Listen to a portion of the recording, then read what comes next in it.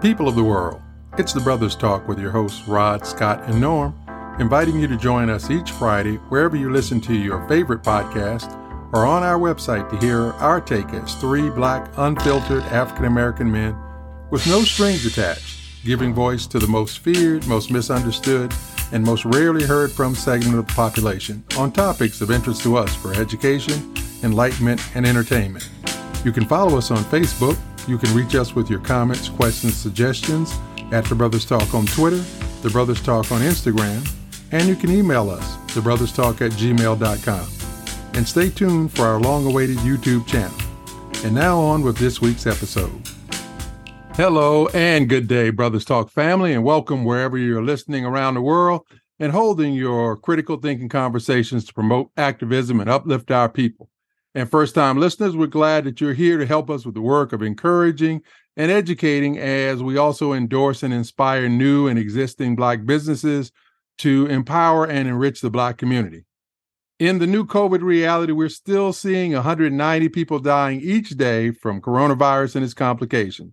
So we're still urging everyone to keep that in mind and be careful when you're out and about. Remember, you can still get your vaccinations or your boosters, and if you're traveling, don't forget that wearing a mask helps prevent the spread of all respiratory infections, including flu and RSV-2. And if staying in hotel rooms or other rental dwellings, don't forget to use plenty of disinfectants because you don't want your trip to end up in the hospital, and you definitely don't want to be the one that transmits any of this to your medically fragile family and friends. Come on, people. We still know that we have to do this because we have to do better. And now to my brothers in the struggle for critical thinking, Scott and Noah. Thanks, Rod. My question, I have a question. We do this every week, and my question is it me or I'm living in an alternative universe? I mean, is the pandemic over? Because the universe that I'm currently living in, everywhere I went this weekend, I'm seeing less and less people wearing masks. People trying to approach you. I'm still telling people to keep their distance because we don't know where this thing is heading. We don't know where it's going. We really don't know. And all I can say is, can you continue to look out for your loved ones, yourself, wear your mask, get your shots, get your booster, do all those things to protect yourself, your loved ones, and the public. Noah? Scott, that's an excellent question because today in church, I noticed that most of the people weren't wearing masks, and we were really under a policy of social distancing and mask wearing up until today. And our church is full of elderly people, from our community. So I have the same question. Where are we with this thing?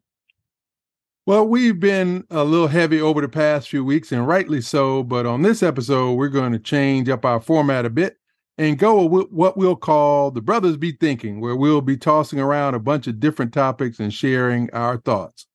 First one up for me, I call NBA So White, because last night, as of this recording, the Sacramento Kings beat the Golden State Warriors in the first game of their playoff series, and De'Aaron Fox had 40 points, but Sabonis, with 12 points, got the poster for the game.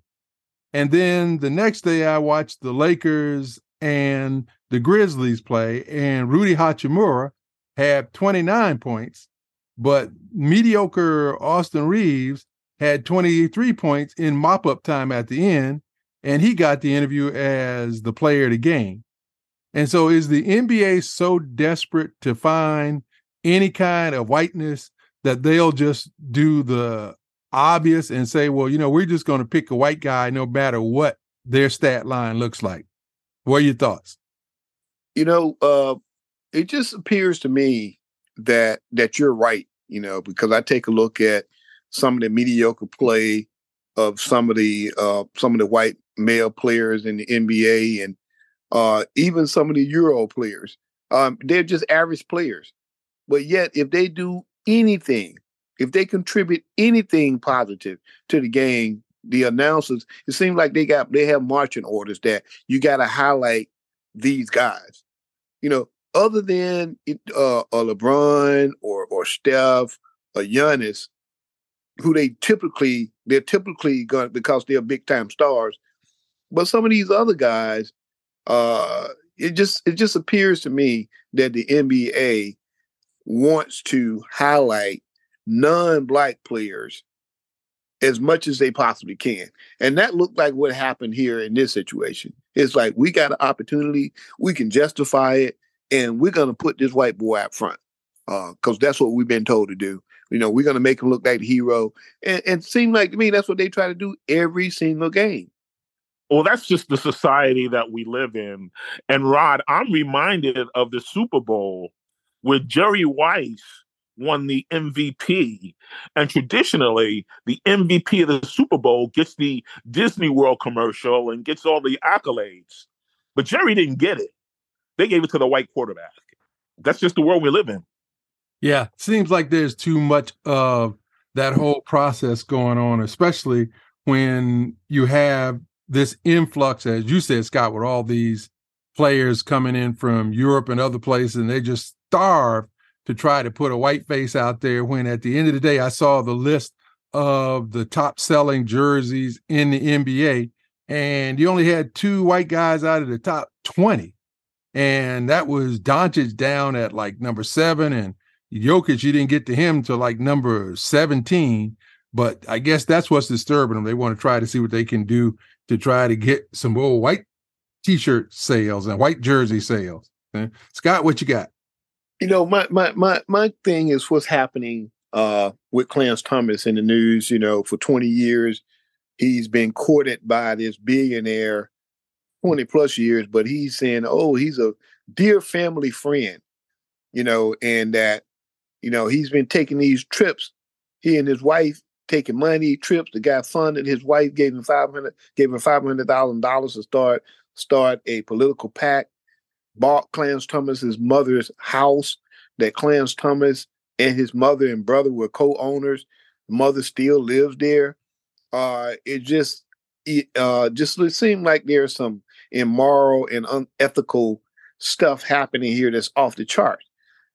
One of my big concern is that something like this is happening, and it should be one of the top stories in the media all day, every day, saying, wait a minute, we got a guy here who's unethical, immoral, a liar, with his wife who was part of the January 6th, this whole debacle for January 6th insurrection. But yet you got Gorsuch, you have Kavanaugh, you have Amy Barrett, I think also Alito. You had all of these people under oath said that they were not going to overturn Roe v. Wade.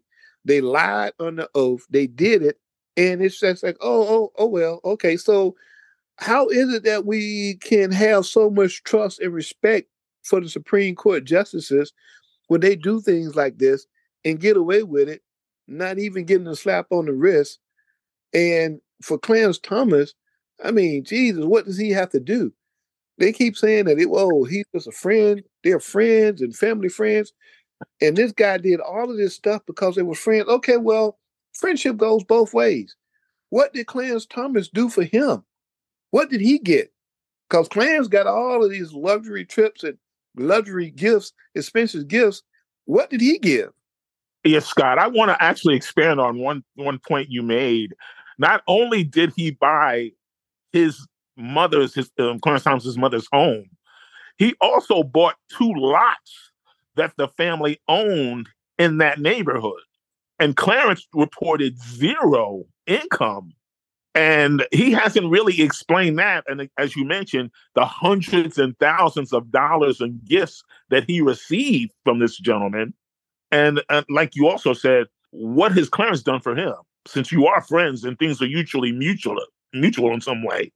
But, because he holds the right political view, he will not be punished. He will not be questioned on it. He really hasn't been questioned on it, nor has his wife regarding her political affiliations and businesses. But that's where we are in this country. If you're involved in government and you have money, you will not in any way, shape, or form be held accountable for your actions. That's only for the working people of this country. Enough said. I'm not wasting any breath on that topic because we all know that because Clarence Thomas is bought and paid for by the political power structure, just like you said, Norm, nothing's going to happen. And so there's no need for me to be wasting any thought capital on that. What you got, Norm?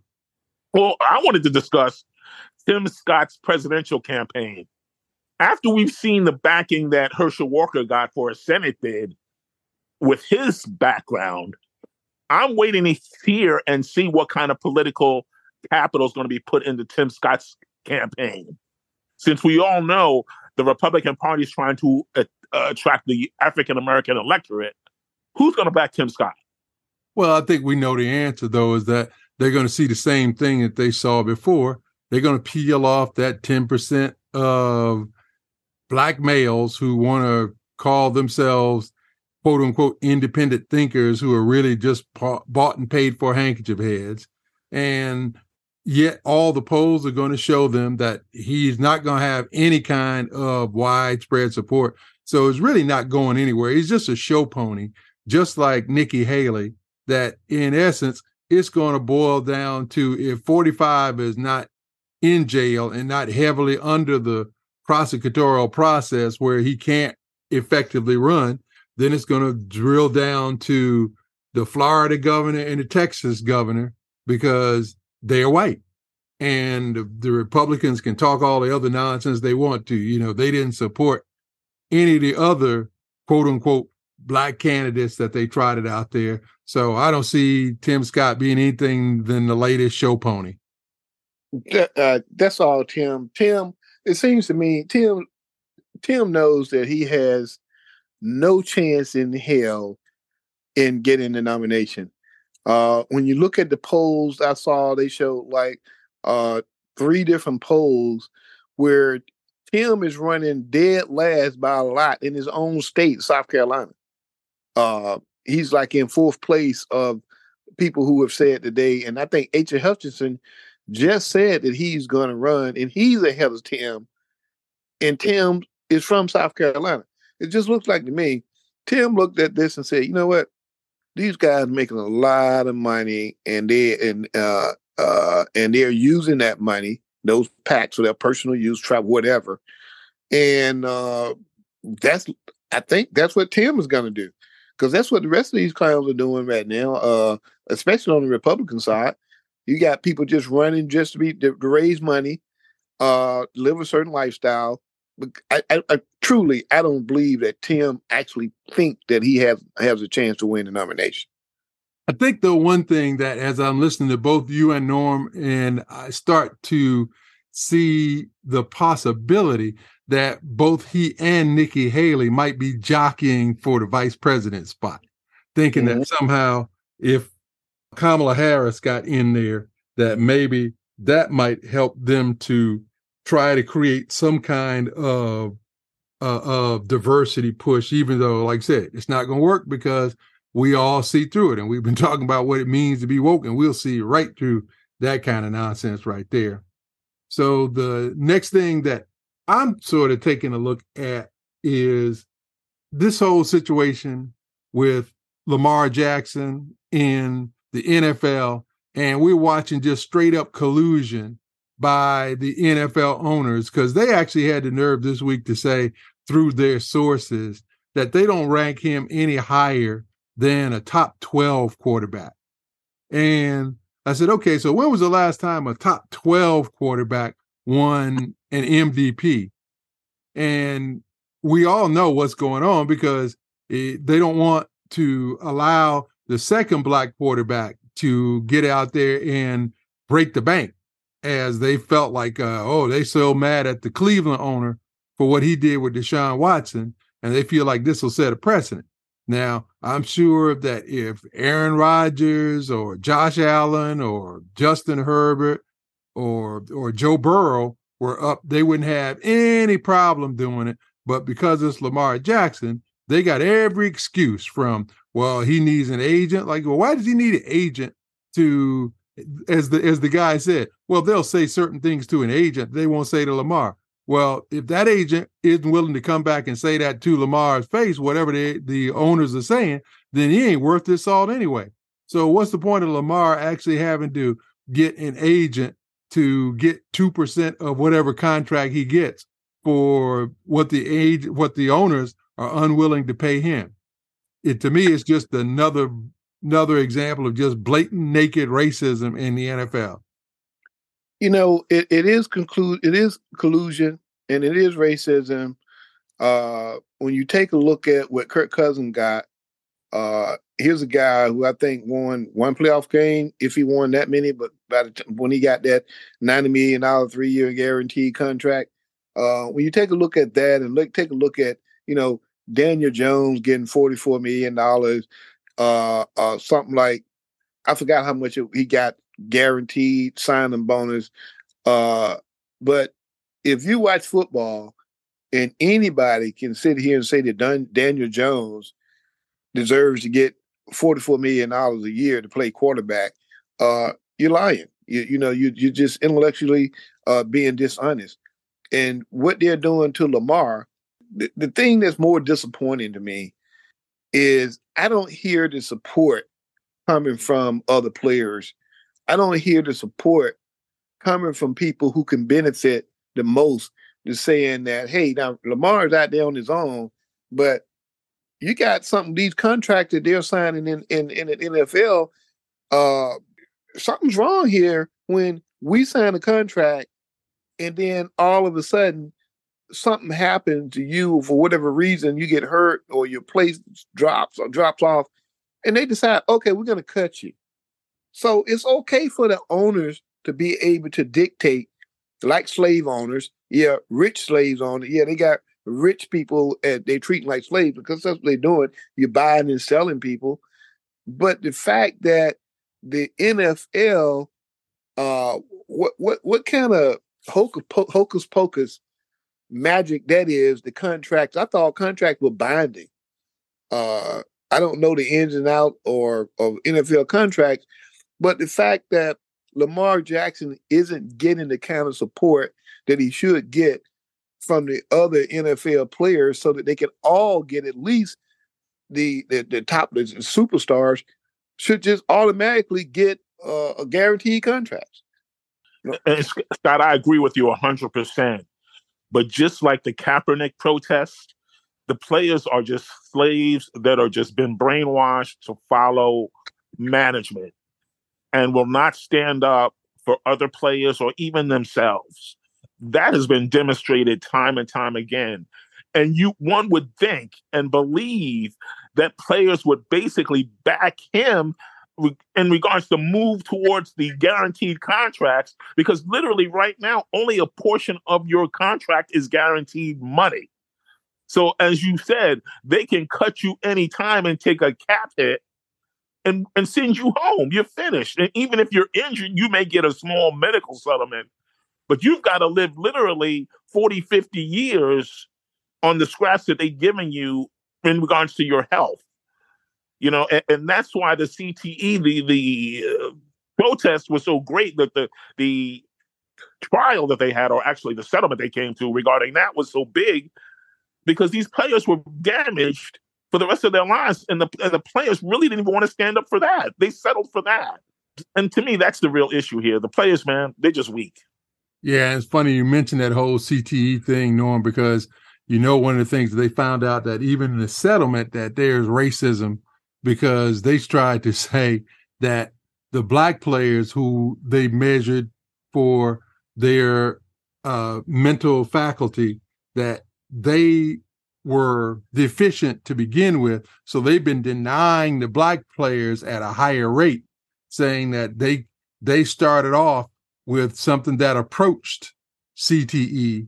Therefore, their tests weren't as conclusive. So they could have the same test results as a white player, but the white player would get it, but the black player wouldn't, because they were looking at the black player as being disadvantaged from the start. So that's it for our first edition of the Brothers Be Thinking, and let us know what you think about this change in the format. We like it. I think we'll do it more regularly, but we'll certainly stick to our other format whenever there's something that we feel like really needs our attention and really needs to be brought up for our community in general. In our Black Business Spotlight, based in Atlanta, Jalen Ubo is only 23 years old, but he's already the youngest entrepreneur to own a fleet of 4 semi-tractor trailers. He has already successfully built a multi-million-dollar company called All American Freight, which is the freight trucking and logistics division of his parent company, Jalen Ubo Enterprises. Jalen was already a successful entrepreneur in the healthcare, real estate, and construction industries. And as a federal contractor, he also saw an opportunity to work with the U.S. Department of Defense as a provider of transportation and logistics services. With his existing resources, he was able to acquire his trucks debt-free, and he currently uses the trucks to transport Army tanks, Army vehicles, ammunition, and food supplies. Jalen and his highly trained team drew from their experience as successful fleet owner-operators to design an online 2-day workshop to teach others how they can have the same type of success in the trucking business. It also includes 2 weeks of mentorship and exit counseling. The course is called How to Start a Freight Trucking and Logistics Company Debt-Free, and students can expect to learn various skills, including incorporating a business, how to get licensing and DOT certifications, and how to determine the best places to start your business. For more details about Jalen's trucking and freight company and his other enterprises, visit jsuglobal.com. That's a wrap for this show. And remember, you can share your thoughts with us and follow and communicate with us by sending your comments as well as your questions and show ideas to The Brothers Talk on Twitter, Facebook, Instagram, or email us, thebrotherstalk@gmail.com. And as always, God willing, we'll continue to keep our focus on the issues that impact our community on the path to a better future. Until our next episode, know that we sincerely appreciate your time and interest, and rest assured that we'll never take it or you for granted. And finally, let's all do better today, because that's all we really have.